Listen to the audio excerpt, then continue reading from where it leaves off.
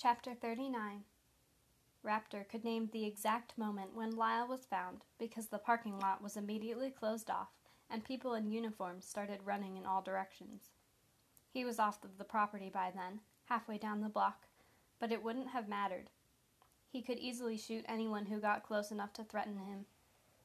He slid into his car, turned the ignition, and started driving. Getting out of here was his first priority. He would deal with the boy later.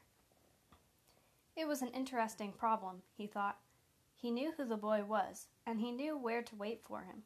But a person could stay in hiding for months or even years, and Raptor didn't have that kind of time. The FBI must have a safe house somewhere nearby if they were protecting the kid, but he would never be able to stumble on it by chance. He needed access to more information. He ran through a red light, ignoring the several honks he got in return. He'd like to see the police try to give him a ticket. In 10 minutes, he had parked in the lot beside the FBI office building. It was empty, because everyone was at the jail. Excellent. There was a chance they'd have alarms of some kind, but Raptor thought it worth the risk.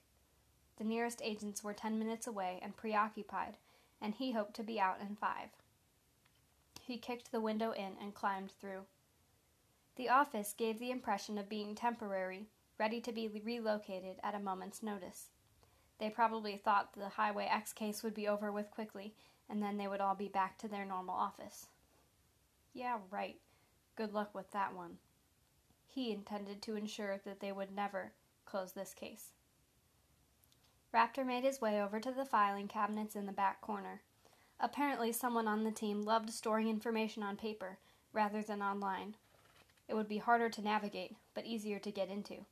The cabinets were unlocked. The folders were sorted alphabetically, and Raptor found it on his first guess, under Safe Houses. He opened the folder and found 2 packets with pictures, addresses, and security information.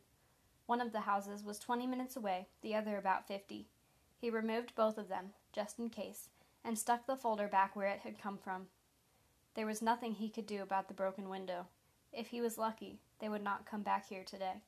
That would give him more than enough time. He took the most direct route to the closer location, browsing through the security information at every stoplight. He was in no hurry. It looked like the building had not been designed as a safe house. There were locks, and it was in an ideal location in the middle of the forest where someone could run during an emergency, but there were no hidden passageways or escape routes. It wouldn't be hard to get the kid inside the house, trap him upstairs, then corner him. It was a solid plan. He smiled as he pulled into the dirt driveway, his tires crunching against the ground. His headlights reflected off the windows on the first floor. Bulletproof glass, of course. Anyone inside would know he was here, but it didn't matter.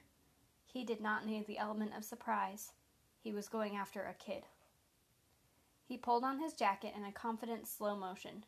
He liked to take his time with his victims. When he stepped out of the car, the night was chilly and fresh. It was a perfect evening to finish a job. This was going to be fun.